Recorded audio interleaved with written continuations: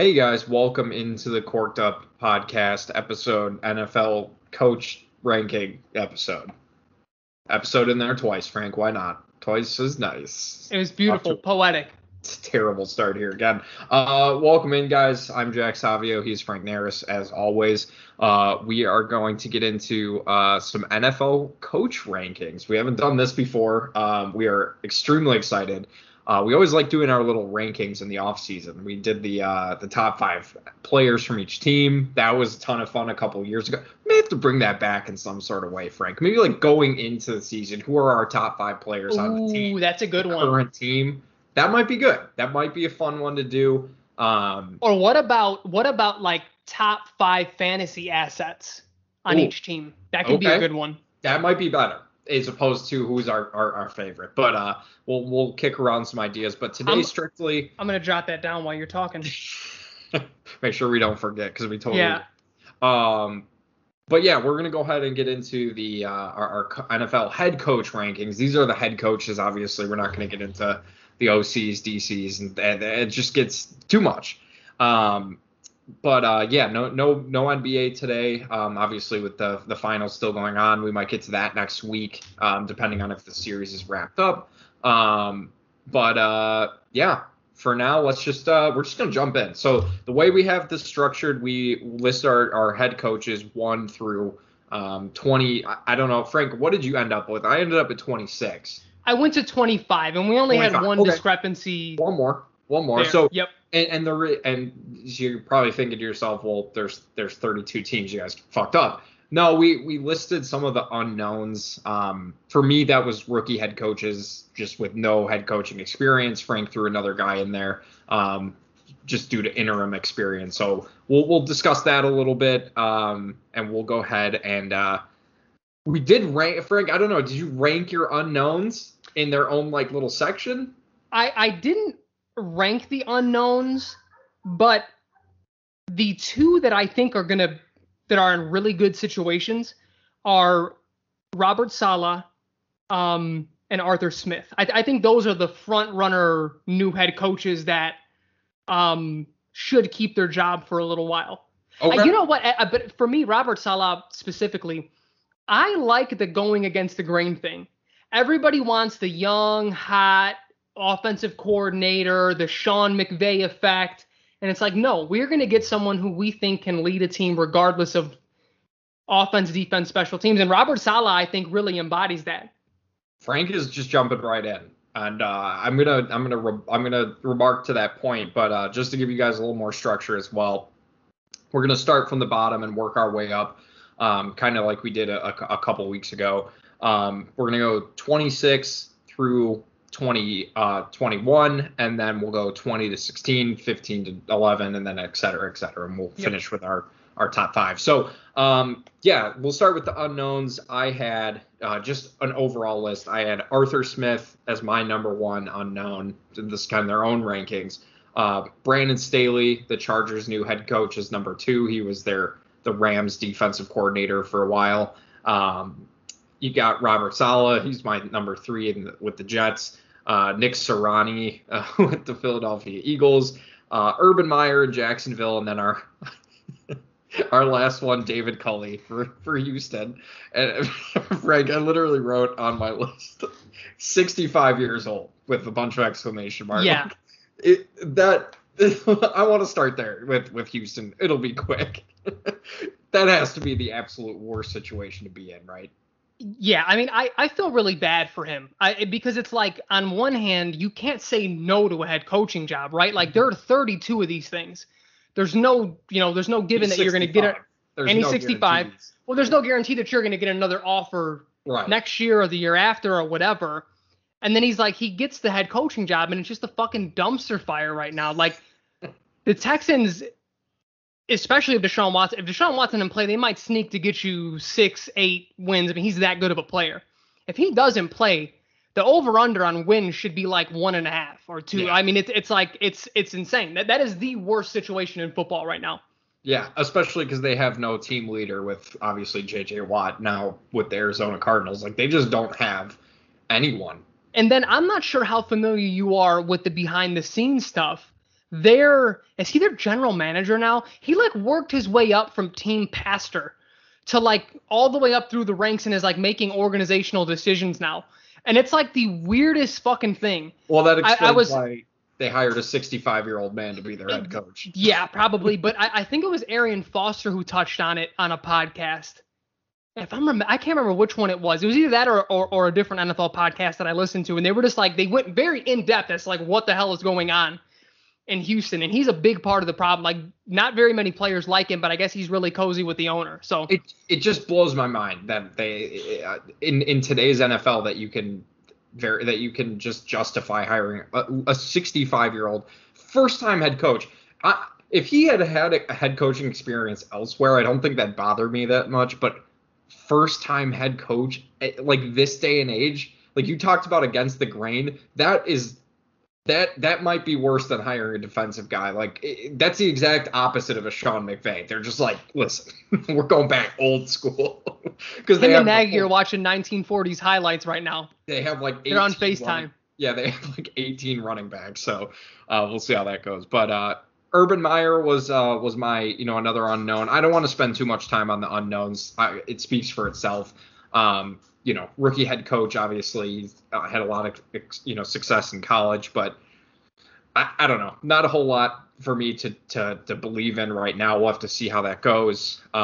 Nick Sirianni, he had a very weird press conference. He seemed a little nervous, but, he's coming from the Frank Reich. It's kind of that Frank Reich tree now. We'll see kind of how that builds out. He has the familiarity in Philly, so made sense there. Robert Saleh, Frank already touched on him. Brandon Staley, of course, again, touched on him. And then Arthur Smith, I think he has the best chance of success out of all of this group. Honestly, I'm curious to see, Frank, how much that Titans offense maybe takes a step back from what they've been doing the last couple of years. I just think, he has a veteran quarterback right now. It seems like a place to go that he may be able to succeed pretty quick. Totally agree. Yeah, no, and the only one that I had in as an unknown that you didn't was Dan Campbell with Detroit. I know Dan had the interim job. Was it the Dolphins that he had the interim job with? Yeah. Yep.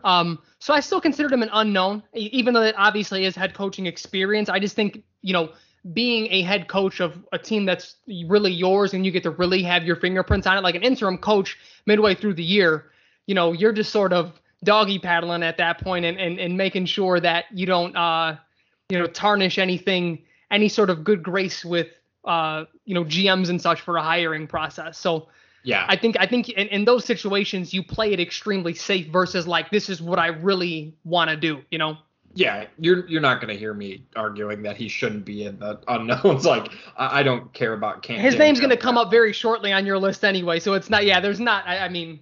Yeah. I mean, and speaking of which, we can just jump in right now. Yep. So this is 26 through 22. I'll give. Let's go 21. We'll go 21. 26 to 21. That's fine. Because you have 25. That's right. You don't have 26. So I'll just give you mine. My 6, and then you can give yours as well, and we'll kind of go, see where we're at. So for me, 26, bottom of the barrel, Zach Taylor with the Cincinnati Bengals. 25, Dan Campbell with the Lions. 24, Joe Judge with the Giants. 23, Vic Fangio. 22, Cliff Kingsbury, and then 21, my boy John Gruden. So to round off that list. Frank, before I get to yours, I just want to say something real quick. Towards the bottom, it got really difficult too. It did. To sort out this trash at the bottom of the list. But Frank, where are you at with yours? So for me, 25 is Zach Taylor. I do think this year he has a real shot to really flip that on its head, though. He's there because what is this? He's going to be his 4th year with Cincy. And let's be real, he hasn't had much to work with here. So I think we saw some flashes with Burrow. If he stays healthy this year and they're able to net some wins together, I think we change our tune on him. Him is, you damn near could have put him, as weird as it sounds, being a 3-year vet as a head coach, you damn near could have put him in the unknown. He took over a very dysfunctional organization at that point. 24 for me, Joe Judge. 23 for me is, and this is one we really disagreed on, is Mike Zimmer. 22, Okay. Mike McCarthy, and 21 is John Gruden. For me, Zimmer, I think and this will be the only one that I really touch on. I think all the other ones kind of speak for themselves. Seeing the ebbs and flows that he's had with Minnesota, going from like an elite defense, and this is what he coaches, to, just a complete shit show. And then what they did last year with trading for Ngakoue and then like the direction of that organization just seems very, very strange. And I don't know, it's always like hit, because you think of when they beat, what was it, the Saints a few years ago on that crazy Stephon Diggs play, and you're like, man, this team should compete. I mean, you got Case Keenum at quarterback. The defense is elite. If you just sort of, plug in a new quarterback, and granted, they got Kirk Cousins, who was an upgrade, but we know who he is. I just feel like Zimmer should have been doing more with what they've had the last few years. And to me, like, I think we'll get more into philosophically when we talk about why coaches are ranked from the both of us, but that was a big reason why I had him lower. Is I think he should have had better seasons the last few years. So just spoilers. I don't think people care too much about the exact numbers, but I have Mike Zimmer at 16, and I put that there tongue in cheek a little bit because it's right in the middle of NFL head coaches, 16 out of 32. It's right at halfway. And that's just the Vikings to me. They're the most average team you can possibly be. That's where I have Kirk Cousins, where I had him, and that's why I put his coach there too. Great. But if I'm being honest, Frank, like, to me, it just speaks more about the reason I had him so much higher than you. I think I just couldn't see myself putting him below some of these coaches. There's one coach in particular I maybe could have made an argument for, and just all context, full transparency, Ron Rivera. I probably could have put him a little bit higher. But you have to also respect what Mike Zimmer has been able to do. I mean, they haven't won that much in terms of like playoffs and stuff, but I think it's been impressive just that they are as consistent as they are. You can kind of count on them to be kind of like hanging around. So I feel like that should give some credit. That's why he's not top 10 though. They don't win enough. Right. It is what it is. And you're right about the defense. They had like this like top 5 defense, and it kind of just, they still have those players, some of those players, which just doesn't make sense. Like, but you see things with like Xavier Rhodes, who, leaves Minnesota. He was good for a couple of years in Minnesota, and then he leaves because he was just bad. And then he goes to Indianapolis and he's refound himself. So like that kind of stuff makes me wonder, all right, like what's going on, with that defense, but they still have guys with names. Like it's very interesting. So that was definitely an interesting one. Zach Taylor, I think for me, the reason I have him so low, it's not necessarily about wins and losses. Obviously going to Cincinnati, he was going in a rebuild. Like, you're asking a lot, but at the same time, you hear just like culture stuff coming out from Cincinnati and how bad that is, and guys don't want to play for him. So there was talks that he was going to be fired this year, and it didn't end up happening. But that definitely has me a little bit, wondering like, all right, what's really going on in there? Joe Judge, brand new. I like some of the things he did towards the end of the year. The Giants team, I think he could shoot up the rankings a little bit if he can get Daniel Jones on track. Vic Fangio, I mean, we kind of knew what this was going to be when he left the Bears, right? This is why we were like, no, stay. You don't need to do this, man. They have a very good defense. They have a lot of good players, but I don't know about that that offense, Frank. Cliff Kingsbury, if there was one candidate we're talking about getting fired this year, I think it's him, Frank. Wow, really? I really do. Like, that offense looks good at sometimes, but I feel like that's more on Kyler Murray just being a playmaker than it is a designed offense. Does that make sense? That's fair. No, it totally makes sense. I that's fair. I think, because I have him higher on my list, and I think there's even something to be said though about maybe it isn't necessarily the design, and maybe it is more Kyler, but there's something to be said for a head coach to allow that. You think of like all the coaches' egos and no, this is our scheme and this is what we do. Like, you're not gonna you're going to go through reads 3 and 4 and 5 before you even consider, like, I think there's something to be said to let a player be themselves. Yeah. Yeah, that's a good point. That's a good way to look at it. But again, I think that's what made this very interesting for me, because I sort of had to check my philosophy and sort of check like why I think about a coach the way that I do. Yeah. Yeah. I mean, I think that's what's interesting about this is we're going to get our kind of own viewpoints on why we have guys in certain spots. But John Gruden, I think right outside the top 20. I think it's interesting we had him in the same spot at 21. I mean, they should have committed to a rebuild 5 years ago when he first took over, but this team is just not good. They're just not good. I mean, and the decisions that he makes, it's just not good. It's just not good. He's one of those coaches that, I mean, he's just a straight up professional NFL head coach, right? Like there is no rebuilding. There's like, we are going to churn at this. We're going to go at this and we are going to try to win. Like, that's just what a professional head coach does. And it seems like there isn't really like a long-term plan ever. It's like, this is a year. So if they can catch lightning in a bottle, they might fuck around and win something, right? But it's like, he's not necessarily building. And we've seen that everywhere. We saw that in Tampa. It was a 1-year thing. It was like, bam, we got it. This is the year we captured it all. And then that was it. And then even with like Oakland back in the day, it was kind of the same thing. It was like, there's never these strings of years, but it's like he goes about it seemingly the right way from year to year, but there isn't that like overall building pattern to anything, if that makes sense. No, that definitely makes sense. And you definitely see that in the way that he structures his team, just like the defense. They draft a lot of not pro ready. Obviously, a lot of the guys in the draft are. That phrase works, but I'm thinking more in the sense that just like having a lot of college experience. Yeah. Older guys that aren't necessarily looking to develop. Like they may have a low ceiling, but very high floor is super high. Yep. Right. Yeah. Yeah, and then a guy you touched on, going from 20 to 20 to 16. Yep. Yeah. A guy you touched on was Mike McCarthy. And I only put him in the top 20. I literally wrote it in parentheses here, pedigree alone. Like right now, I don't think he's a top 20 coach.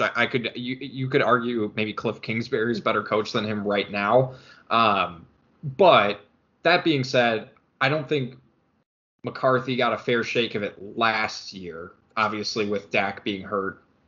But he just didn't do a whole lot with that. I mean, that offense should have been, like, with Andy Dalton, that offense should have been much better than what it was. And I think that's why, as a Bears fan, I don't have a lot of high expectations for Andy Dalton. Like, he doesn't have those weapons, but it just, he's just not a good coach. I don't think he's that good. That's why I have him that low.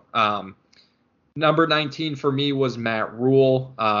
18, Matt Nagy. 17, Ron Rivera, and then 16 was Mike Zimmer, as we talked about. So, Frank, what was your 20 to 16? Yeah, and like I said, Mike Zimmer, I think, might be our biggest disagreement in terms of numbers. So for me, 20 is Matt Rule. 19 is Vic Fangio. 18 is Matt Nagy. 17 is Riverboat Ron Rivera. And 16 is Cliff Kingsbury. This is really where I got into the philosophy of everything. Like Matt Rule, you can maybe argue he should be a little bit lower, like into the 20s. Maybe you do put like a McCarthy, like just a seasoned veteran like McCarthy or Gruden or maybe even Zimmer above him. But I really liked what he did with the lack of talent with Carolina in that first year. Like they were a very fun team to watch. That offense, I mean, once they get the pieces, if Darnold can be a really good quarterback for them, they're going to have a really good offense because DJ Moore looked really good. They added, why am I blanking on Terrace Marshall in the draft?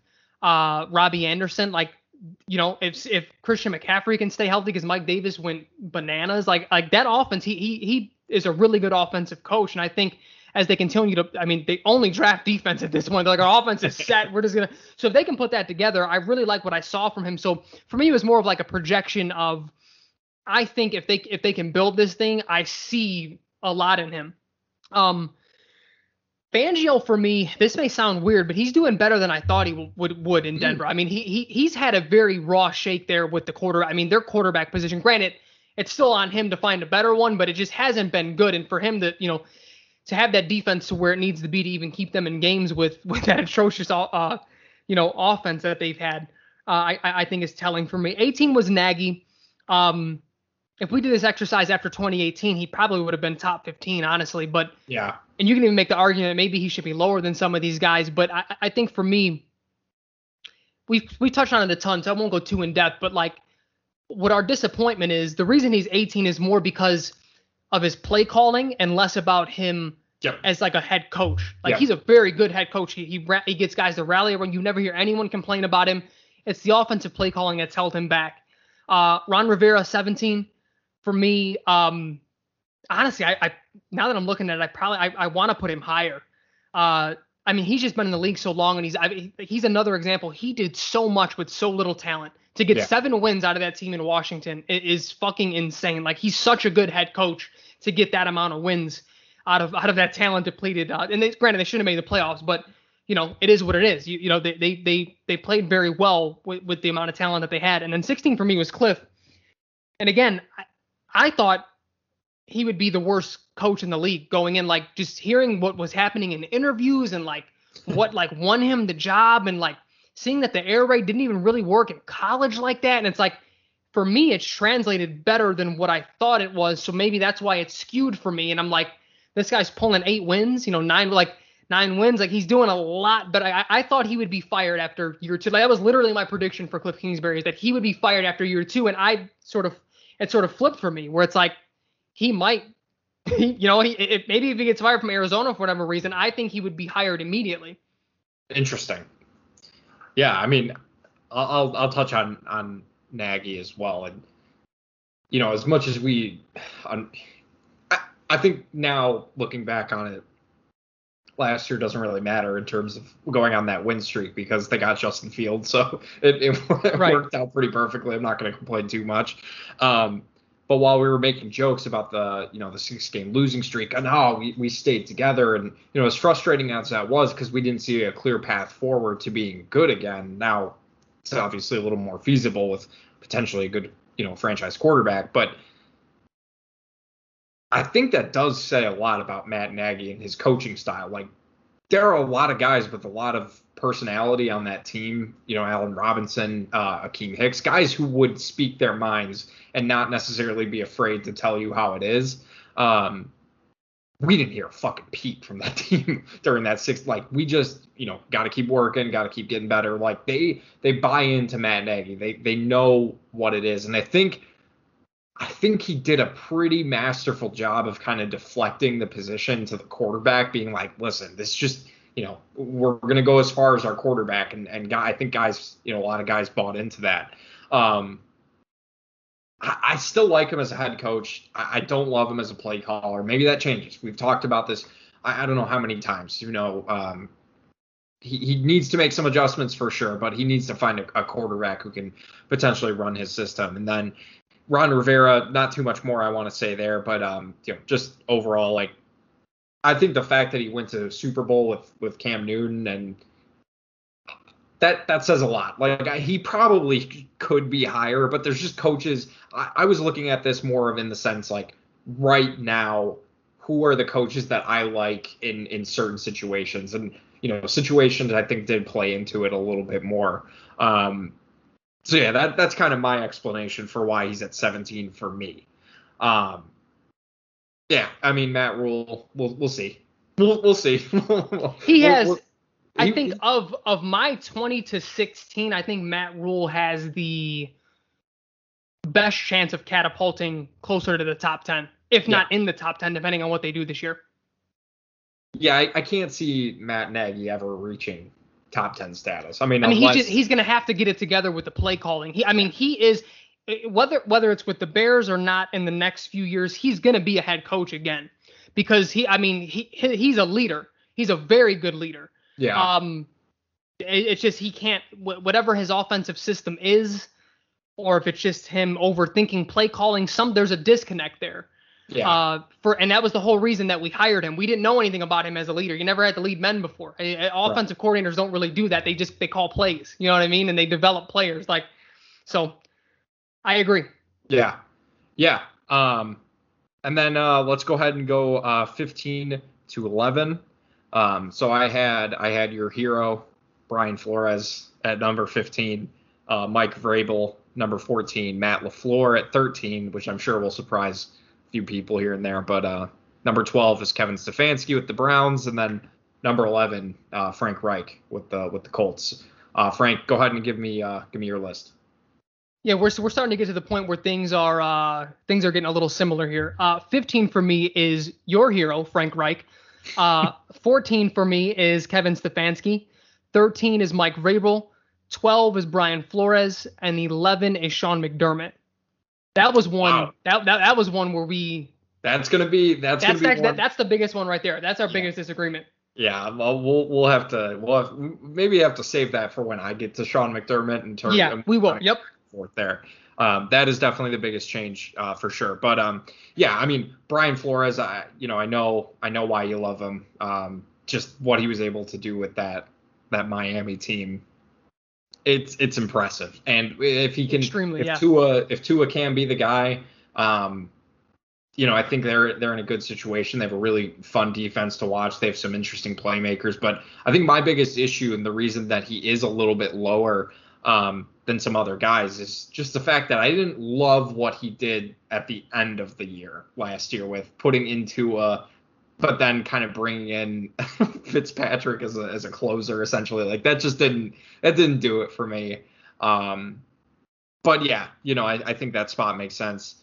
Vrabel, a lot of success with the Titans. One interesting thing for me, Frank, is I could see Mike Vrabel going lower.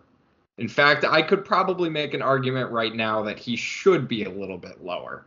And the reason for that is we will have to see how much Arthur Smith meant to that team. Because is it more that Mike Vrabel kind of riding the coattails a little bit of that offense? Like that Titans defense, that's his thing, was not very good the last couple of years. But there were some things I did like that he clearly knows the rules. He felt like a Bill B clone, like with some of the way he did the system a little bit last year. I did like that. But that's my argument there.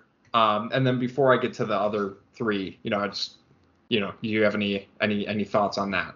Yeah, I think so. To rebuttal your Brian Flores point, for me, it's sort of twofold, and this is I think where we disagree. For the development of Tua, that was bad, right? But the fucking balls that it takes, as a head coach, I mean, because you're potentially damaging someone, this young quarterback's confidence, damaging, maybe if half the locker room likes Tua and the other half likes that, and it may be seen as sort of you're playing both sides of the fence. But Brian Flores is like, look, I don't give a fuck. Like, this is what I feel like gives me the best chance to win, and he just pulled the trigger. And you know what I mean? And it's like, you can get into the weeds of like, what does that actually mean for Tua and this? But like, for me, I looked at that from a coaching standpoint as a positive. For a development standpoint, no. But his thing was, I do want to get this kid playing time, but if I don't have faith he's going to finish this game, I still want to win. Fuck just developing him. We could have kept him in there and maybe only won 7 games. I still want to make the playoffs. I still want to win. And I took that more as a positive than it was a negative, at least coaching it. Again, developmentally, that's a whole different conversation. Yeah. But I really like that out of him. And I just think, just like you said, what he's done with, pretty much no name talent on defense. And now they're starting to become names now because of him. Like we know who these guys are now, but like he turned that defense around so quick. That is a really good defense that they have, man. So yeah, I mean, I'm really high on him. Vrabel, I think for me it's more of a culture thing. Just like you were saying, like the little craftiness that he kind of took from Bill B and knowing the rule book and just sort of, I mean, his players play tough. They play hard. Like he just sort of instilled that immediately. Like we have Derrick Henry. We're going to run the ball. This is what we're going to do. It may not look pretty all the time, but we're going to do it. And he just sort of instilled that there. So I think as it stands, I think he's definitely earned his spot on both of our lists. But I'll flip what you said about Arthur Smith. I wonder how much of the success actually came from Vrabel wanting to run the ball versus Arthur Smith wanting to pass the ball a little bit more. So I think we're going to learn a little bit more about both of them this year and kind of what their philosophies are. You know what I mean? So that's going to be an interesting thing. Yeah, no, totally agree. And then just for me, where did you have Matt LaFleur in this section?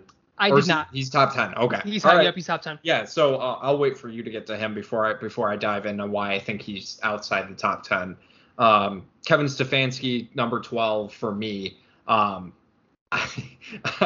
mean, I just think, anytime any coach takes the Browns to a playoff, he should be at least top 15 for sure. But the way he did it, I think was impressive. I think he maximized. I think we've probably seen Baker Mayfield's ceiling, and it's not great, probably not the best number 1 overall pick of all time. But I think if he's going to look like that, then I think, he's in a good situation.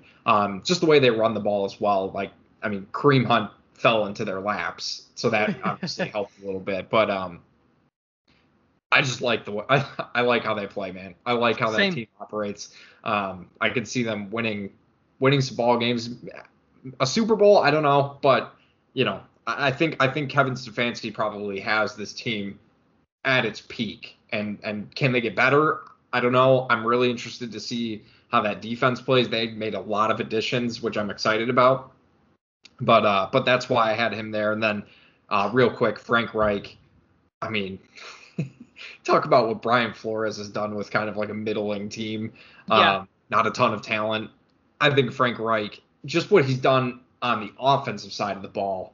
The defense, sure, they have some playmakers, obviously Darius Leonard, DeForest Buckner. They don't have a ton of corner help, but just how that offense operated with a quarterback who could not throw the ball more than 20 yards, and they were still contending for a playoff spot. Like that was impressive. I'm excited to see what he can do with Carson Wentz again.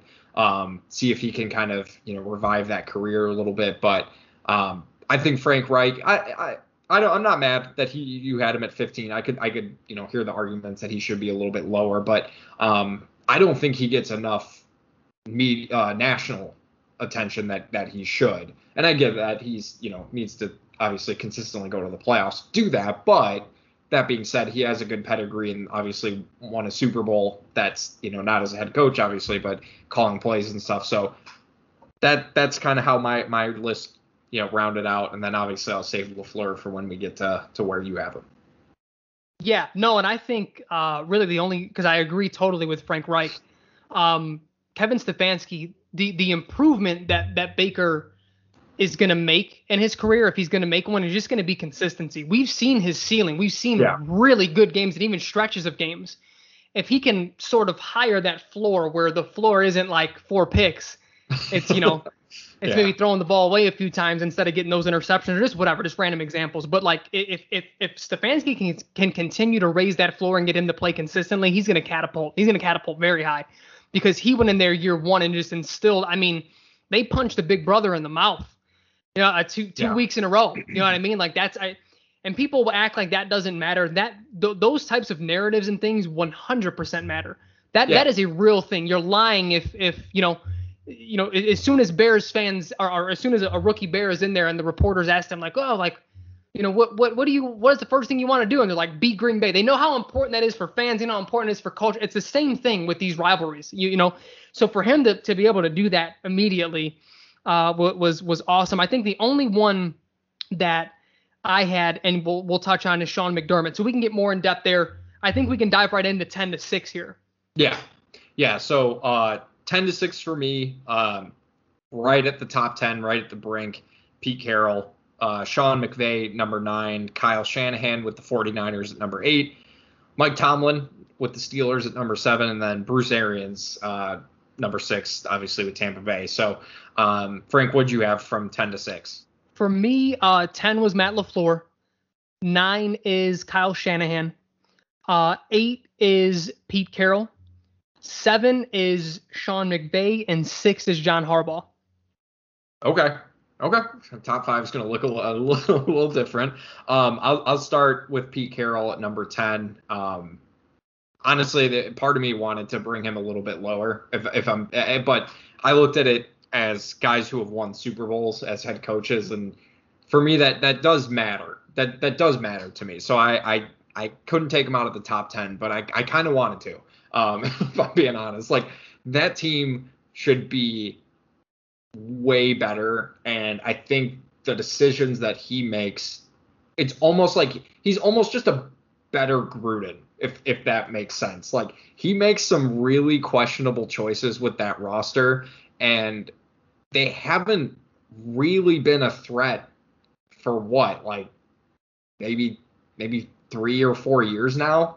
This was the last time they you really thought they could maybe win something. They just feel like a middling team with a really damn good quarterback, if not one of the best quarterbacks in the league. So there's just not a lot for me. There's not a lot for me to like when it comes to Pete Carroll, right? Like that's my thoughts on that.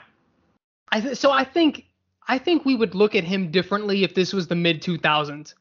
Because I think there's something to be said for like style points, and it's his teams are just year in and year out very ugly, right? Like even when they were winning and competing for Super Bowls, it was just like ugly football. Mm-hmm. His in-game decision making isn't the best, and I would actually flip it on it or have a different comp for him. I think he's a better Matt Nagy, because it's the same thing. Like the offenses are just like, the talent, we have something here that we should probably be better. Yeah. But we somehow keep fucking winning, and it's like the ugliest football I've ever seen in my life.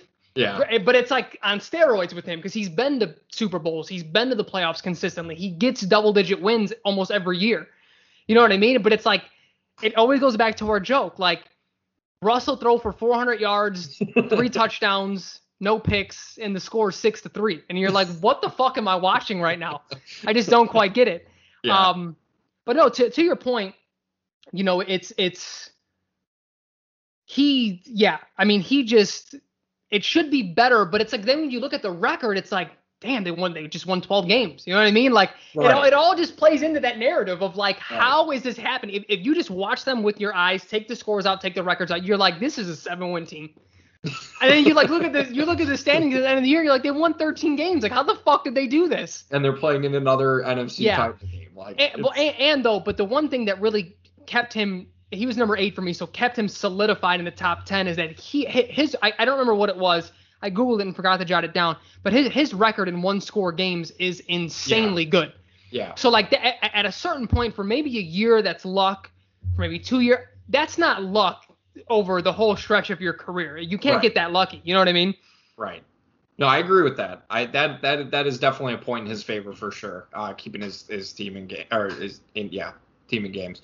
Number 9, I had Sean McVay, and he may be a little bit high. Where'd you have him on your list? I had him at 7. You had him at 7. Okay, so not super different, but for me, I had him a little bit lower, just in the sense that the guys above him, I think, have had more impressive careers to this point. And you made me like, what the hell are you talking about? How's Kyle Shanahan has also been to a Super Bowl, like, yep. You know, in a similar time frame to what Sean McVay did. And, he scored more than 3 points in that Super Bowl. Like, listen, I'm not the biggest Jared Goff supporter, but he is not that bad to the point where they couldn't score more than 3 points in that Super Bowl. That was an embarrassment. And the way he just refused to he refused to use Todd Gurley, like, it just didn't make any sense to me. And Sean McVay, I think he's a little overrated compared to some of these other coaches. So that's why I had it. That's why I flipped it. I did have him above Kyle Shanahan. I was like mid-sentence. I wrote Kyle Shah. And then I was like, nah, that's not right. That's not right. So I crossed it out and then flipped him. Because I do think Kyle Shanahan's had a more impressive career to this point. He should have won in Atlanta. Totally get that. And they were beating the Chiefs in the fourth quarter. Yeah, so it's just, his career could look a little bit different if that had played out. But so that's kind of why I had those two back to back, pretty close together. No, for sure. And I think they're two of the most impressive head coaches in this league for different reasons for me. I disagree with you about Goff being bad. I do think Goff is that bad.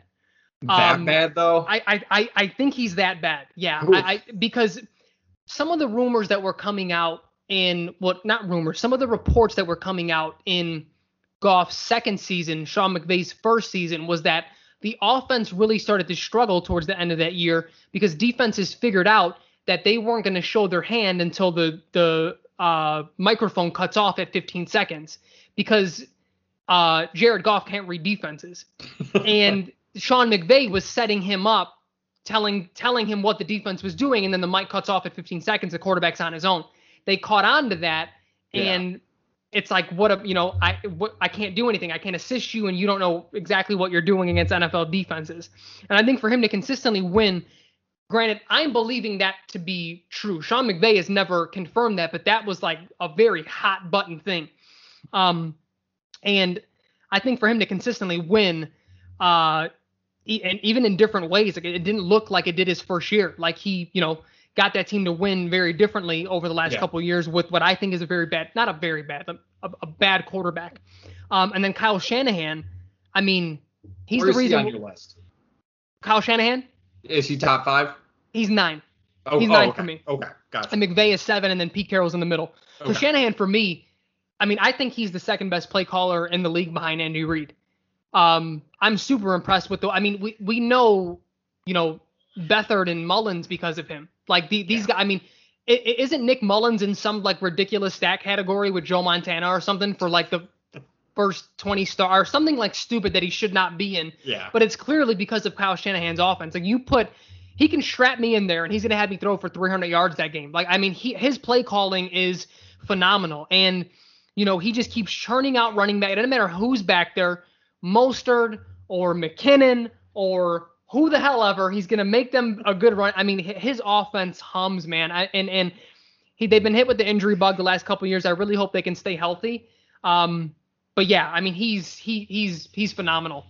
I don't think there's much more to be said about. I mean, you know how much I like Shanahan. I mean, my 2 favorite coaches are probably Shanahan and Brian Flores at this point. Yeah. And so real quick before we jump into the top 5, the last 2 I had were Mike Tomlin at number 7, and then Bruce Arians at number 6. Nothing too insane that you haven't heard. I've always loved Mike Tomlin. Like I just love that his team just always hangs around. Obviously he's won a Super Bowl, so that always helps. And I mean, he still gets Ben to somewhat produce, but this defense is where he's made his money, and like they're real damn good, Frank. And then Bruce Arians, it sucks that he had to leave 2 of my teams, even though he coached, or he not leave, but he should have been the head coach for one of my 2 favorite teams. The job he did with Andrew Luck in 2012 was just insane. Takes over for a coach that had cancer, and then midway through, and he's just like, yep, we're going to win 11 games to make the playoffs with a rookie quarterback and a roster that just went 2-14 with pretty much the same pieces. That'll still always be super impressive. And then obviously should have been the Bears head coach. We know all about that. But, I think the most impressive thing for him that he was able to do in Tampa Bay was to get Tom Brady to buy in. Obviously there was a little bit of, chemistry issues to begin the season. The whole, Brady's done, that, I never buy into because it's the same thing every year. But you could see what they were trying to do, and Brady started to buy in a little bit more, and then they just turned it on towards the end of the year, and that defense was just fantastic. So that's how I thought of that. But Bruce Arians, I think he's had some down moments, which is what kept him out of the top 5 for me personally. Who did you have at 5 and 6, Frank? So 6 for me was John Harbaugh, and 5 for me was Bruce Arians. So we differed there just a little bit. I think with Bruce, I mean, he's just a quarterback whisperer, man. I mean, for him to even be in playoff contention, and you guys know how much I love Jameis Winston. It's not really a knock on him, but this guy was turning the ball over at an insane rate, but still being in games. I think there's something to be said that, we get very frustrated with Matt Nagy because it feels like he coaches scared sometimes. Bruce Arians didn't have a fucking scared bone in his body. 35 picks, I don't give a fuck. We're going to keep doing it. We're going to keep churning at it, and it's going to work. Like, that to me is huge. And it's like not everyone's built like that, whether that be in the coaching realm. Like I was watching this documentary. I forgot who it was. It may have been Paulie Malignaggi when he was talking about a fight, and it was one of his biggest. It actually was him. It was one of his biggest fights. He's fighting Miguel Cotto, a prime Miguel Cotto, a fucking killer. And Paulie is getting his ass whooped every single round, like brutally beaten. And he's telling you his mindset. He's like, the human instinct is telling you, you need to quit. Like, you're hurt. Like, stop doing this. But then you're like, I went through this fucking 2-month training camp. This is what I do. I'm here. And it's like this battle within your mind. And it's sort of like, think of that with, coaching that way. It's like, if I ran the ball maybe a tad bit more, maybe we'd be in this game a little bit more, but it's like, no, fuck it. Like, we're going to keep at it. We're going to keep like that's sort of like, no, this is my philosophy. I'm going to continue on with it, whether it's Jameis Winston or Tom Brady, and we're going to fucking win. And that's just what he does. You know what I mean? Like, yeah. I respect the hell out of that for him, man. I mean, and you just can't doubt his offensive system. I mean, he's incredible. Yeah. Yeah, totally agree. My top 5. You want to get into the top 5? Obviously, we just kind of spoiled your number 5, but So I mean, you had already touched on him, so I thought it was good to touch on him there, and then we can do a little bit more of a deep dive on John Harbaugh because he's in yours, and he was number 6 for me. Yeah, I had Sean Payton at number 5. John Harbaugh for me was number 4. Sean McDermott number 3. Obviously, had the biggest difference between Frank and I right there. I probably got a little excited by putting him at number 3, so I'm not necessarily going to die on a hill that he should be that high. Yep. Andy Reid number 2, and then Bill Belichick obviously number 1. Stop. We're not even gonna. I refuse to talk about why Bill is at number 1 and why Andy Reid is not above him. Like, what are we doing? What? Yeah. I mean, it goes. So here's my 5. 5 is Bruce Arians. 4 is Sean Payton. 3 is Mike Tomlin. 2 is Andy Reid. 1 is Bill Belichick. And honestly, I could even make the case that Mike Tomlin's number 2 for me. I love Andy Reid, but Tomlin is, he's incredible. But to your point, and this is more of a broad point, it's like coaches really earn their keep for me when you sort of take away pieces from them and you really see them have to out-scheme people. And it's like, people looked at last year, from Bill Belichick as a down year for him. And I'm like, look around at his roster. Yeah. 8 players on his defense, which was a top 5 defense the year before, 7. It was 7 or 8, opted out due to COVID. He gets a broken Cam Newton. And that's no disrespect. I know people keep saying he's not broken. He threw for 8 touchdowns, had 8 picks. He couldn't throw the ball after he got COVID. I don't know if it was a COVID thing because he did look all right the first couple games before he did catch it. But for whatever reason, he just didn't look like the Cam that we've seen at his height. Right. Maybe it's age, maybe whatever it is. He wasn't the same guy. But Bill Belichick won 7 games with this team. I mean, that is astonishing. I mean, that is you can't. There are maybe 5 other coaches in this league that can get 7 wins out of that team, and that to me just solidifies. Like I look at seasons like that, and one with Mike Tomlin as well. 2 year, not this past season, but the year before that, Big Ben gets hurt. He gets 8 wins out of that team. Yeah. How, when for me, coaches, I get there's the Super Bowls, there's the deep playoff runs, there's the this, there's the that. You really earn your keep when you do stuff like that. That is super impressive to me. And it's the same thing with Kyle Shanahan. For him last year, granted, it was maybe more of the fantasy side, but it's like he's got, no quarterback. He's shuffling through quarterbacks every 3 weeks, and Brandon Ayuk is still going off for 100-yard games. This quarterback still do it.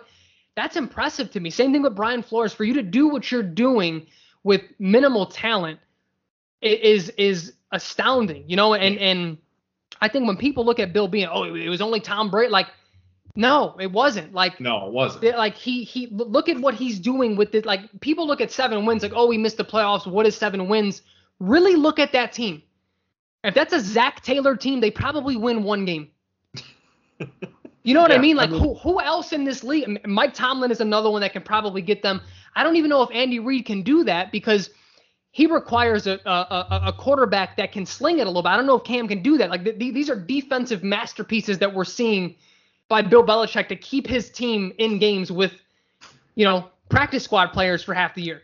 And again, you look at all you have to do is look at the rap sheet. Yeah. Isn't he correct me if I'm wrong, but I'm pretty sure right now, he is the only active head coach that has more than one Super Bowl ring. Is that wrong? Does Tomlin have 2? I thought he had 1, but I might be wrong about that. I could be wrong about that. Who did Big Ben win his first one with? Was that still? That was Cowher. Then he only has 1. Then Tomlin only has 1. Yeah. Right. Yep. And I'm sure someone will be like, oh, how could you forget about that? Like, all right, relax. I'm sorry, but no, I think you're right. I think you're correct. Right. I think as a head coach, I think he's the only one with multiple. Andy Reid just got his first. Because it's every other year the Patriots are winning the Super Bowl. Like what are we doing here? Why? I don't know. Like, I don't know how anyone.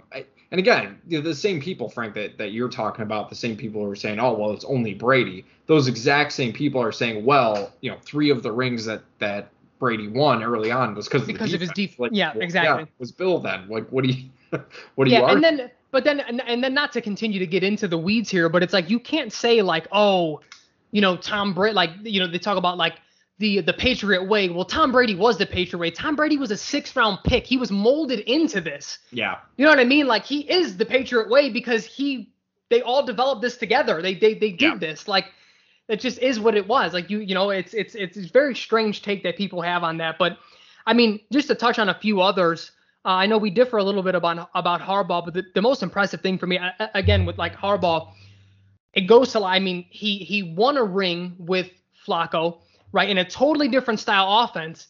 He brings in Lamar Jackson and goes to a super run. I mean, it's a totally different offense than what he did, and he still has success with it. Like, that to me is super impressive, man. Like not only to change the offense to fit your personnel, but to have the balls to say, like, look, I know we're in a passing league, but we're going to run the rock 40 fucking times. I don't care. That's what we're going to do. Granted, he has to make adjustments now.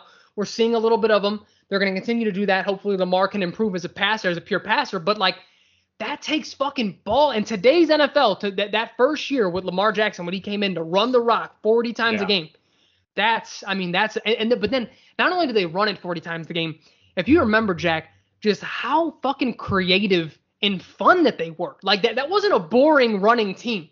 That was a really fun, creative run the rock team. Like, it's stuff like that you earn your keep for me, and like your top 10, your top 5. Like, that's so impressive to me. Yeah, I mean, this is literally you hit the nail on the head. The only reason, not the only reason, the biggest reason he's at number 4 for me, a top 5 head coach, is because he literally won a Super Bowl with Joe Flacco. Like, that alone gets him up there. And but you're completely right. Like, he completely changes this team's identity like overnight, and it still works. Like, he just wins. Like, that's just what he does, and that's what the Ravens have always done with John Harbaugh as the head coach. It's a very impressive career the more you kind of look at it. And then Sean Payton is one we both had in our top 5. I think the pedigree speaks for itself. I'll be curious to see what his offense looks like who he decides to go with. We've kind of seen how it works a little bit with Taysom Hill as the quarterback, but I think you and I we touch on it almost every year. Rookie quarterbacks look really good year one. The offseason happens, they do deep dives on them and actually see how they play, and then there's there's usually some sort of regression. Unless you're like Patrick Mahomes, then it just doesn't matter. Although he did regress because he didn't throw 50 touchdowns the next year. So, but I'll be curious to see how that works.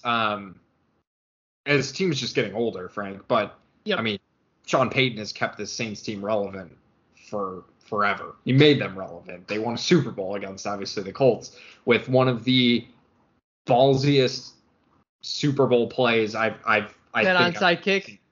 I mean, that's a Hall of Fame moment. Like that. Yeah. I didn't even see it. I didn't even see it happen.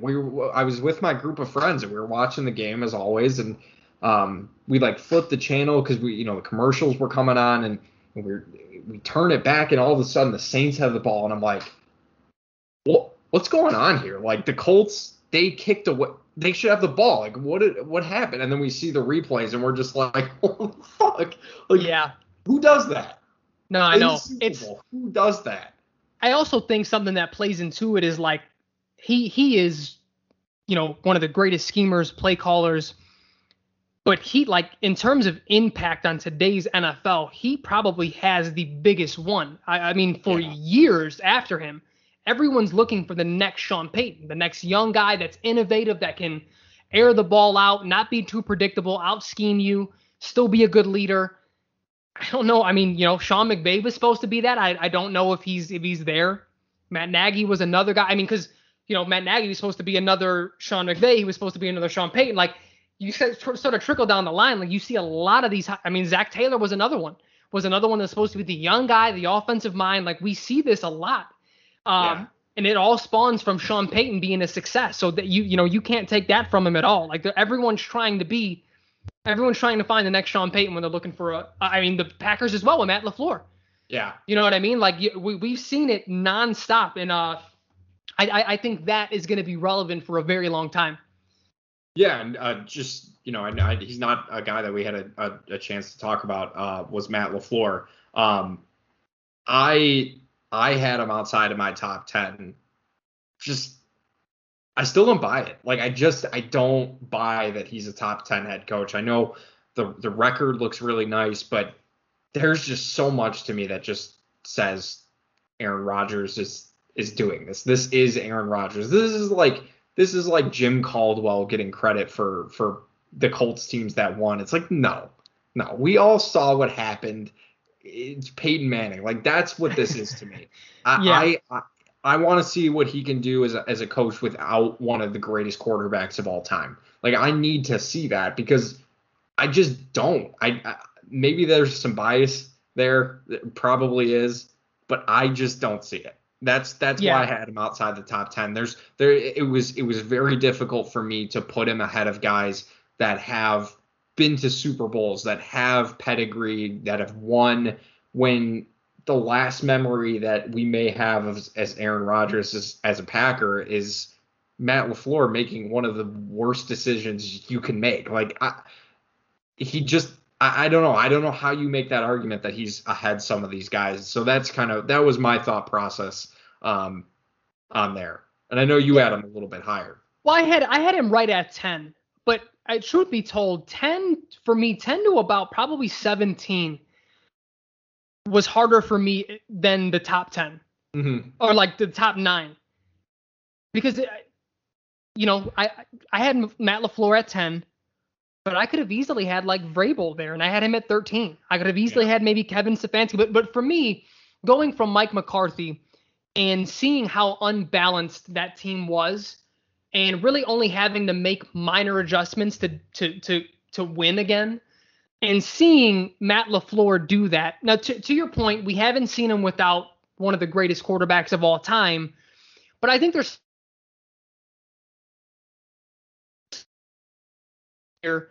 I only need to make the small team, and then we'll start. The machine will be oiled again, and he'll be able to prove himself if and when Aaron Rodgers is gone and he's still there, and we get to see him have to scheme a little bit more, have to do a little bit more, but I think it's one of those things where you don't have to do that with Aaron Rodgers. You know what I mean? So it's to me, I think we would have looked at him much more negatively had he gone in and said, this is my system. This is what we're going to do. If Aaron Rodgers doesn't like it, he can fucking leave. We'd have been like, what a fucking idiot. What a bonehead. You know what I mean? But it's like, to your point, I can see why you can sort of have a negative take on the flip end of that. It's like he, isn't necessarily doing that much, where to me, I took that as a positive, where it's like he didn't have to do, because doing too much may have been a bad thing with Aaron Rodgers there. Yeah. You know what I mean? But again, that's what made it fun for me, is that we're going to sort of unveil what we think about our overall philosophy, but even like in individual situations where we're going to disagree upon. Yeah. Yeah, no. And that's, I think there is that balance, that not having to rely on the offense to do everything. But, I just, and again, there is probably some bias, but I can't get it out of my head a couple of years ago when he's a rookie head coach, and you and me are just every week like, this is the worst 13-3 Packers team of all time. Like, this is the worst 13-3 team of all time, regardless like of who it is. Like, they just never looked that good, but somehow they just kept winning. And again, I think that's why I attribute it more to the quarterback position.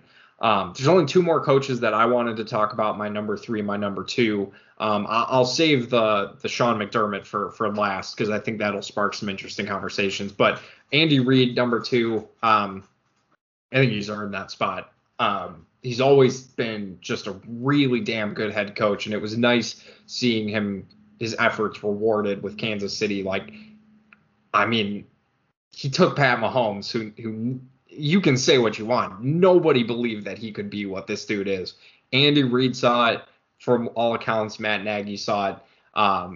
And they were able to let him sit behind Alex Smith, which I think if we knew now what Pat Mahomes would be, like if he was that type of player going into the draft, we'd be like, what the hell is Andy Reid doing? But it just worked out so perfectly that he let this dude sit and then just take over the league by storm. Like, there's just the whole team is just super impressive.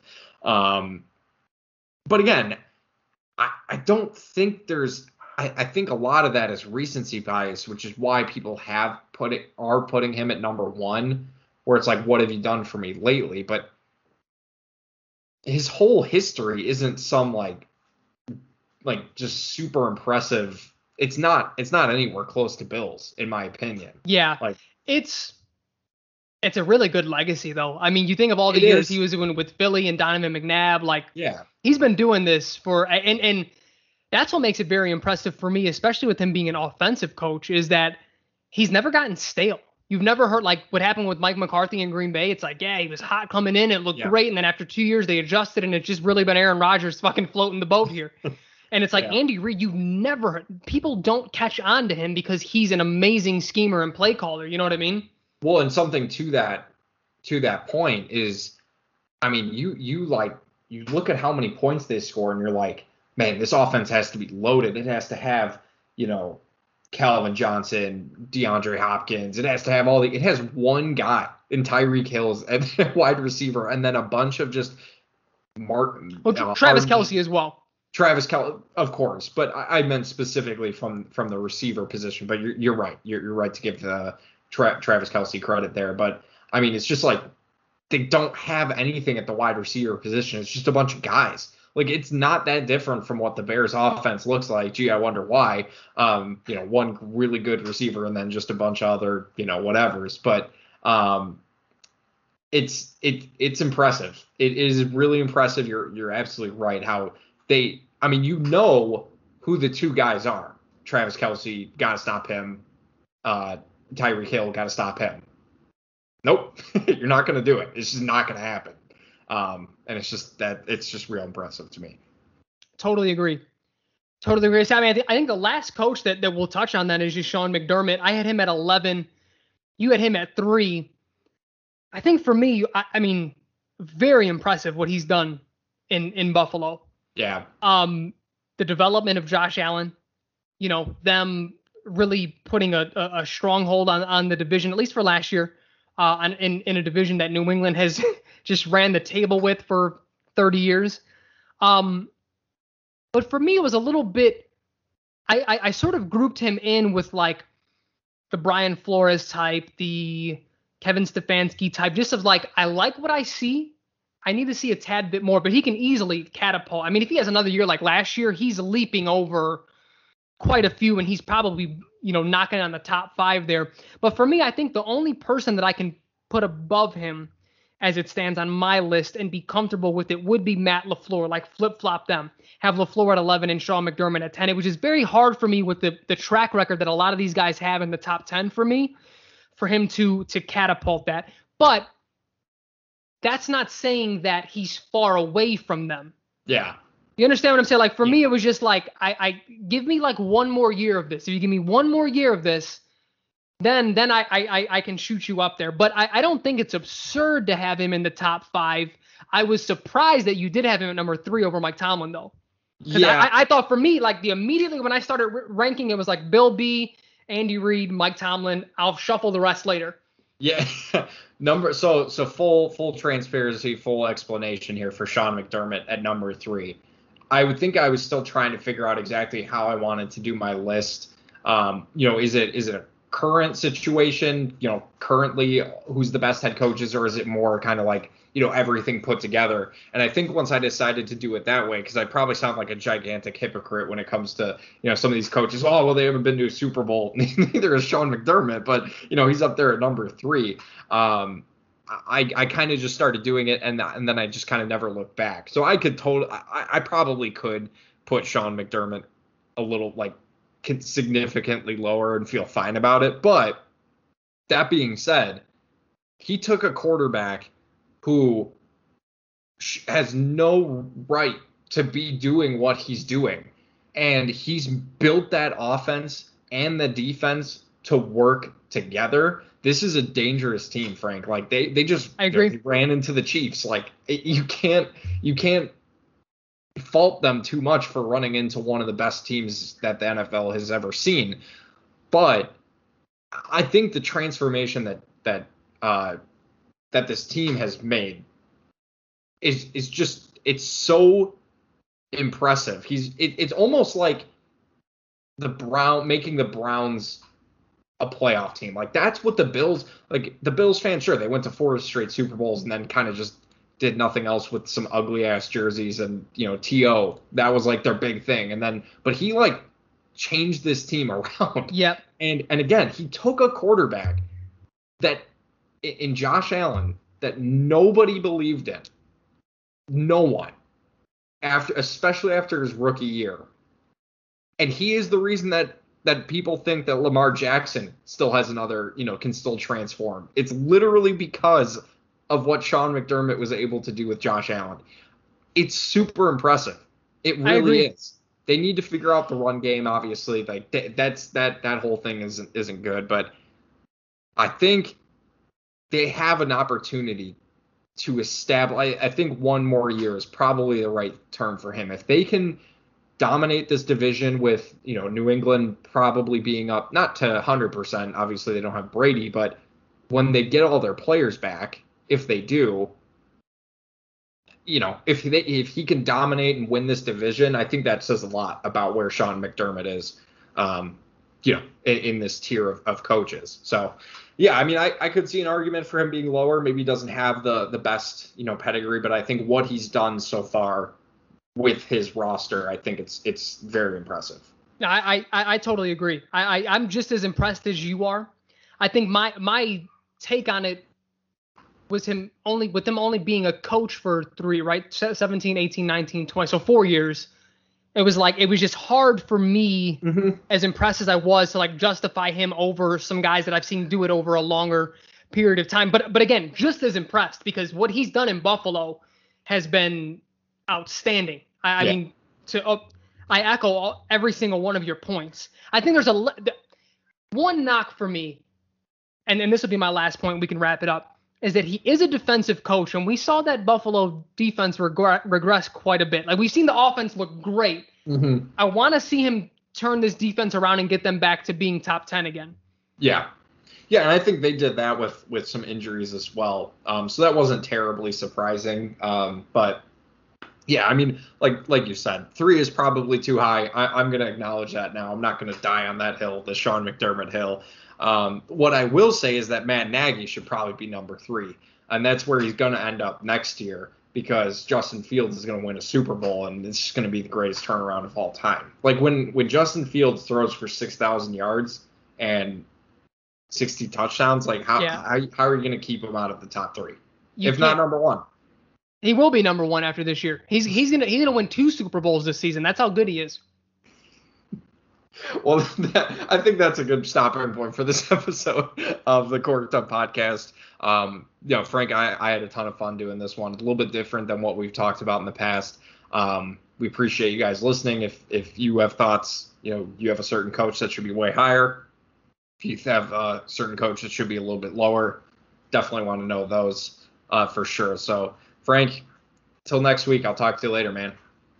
Later, Jackie. It was an absolute pleasure. And everyone, I should have said this at the beginning. Apple is having issues with uploads right now for some reason. Our last episode should have been posted last Thursday because we were a day late. And It didn't post until today. So it's still pretty relevant. It's about the NBA. Go ahead and check that out. I'm hoping this one is back on time. I don't know what I did my Googles and such, and everyone's saying that ever since the subscription based thing on Apple, where like you can like pay podcasters now,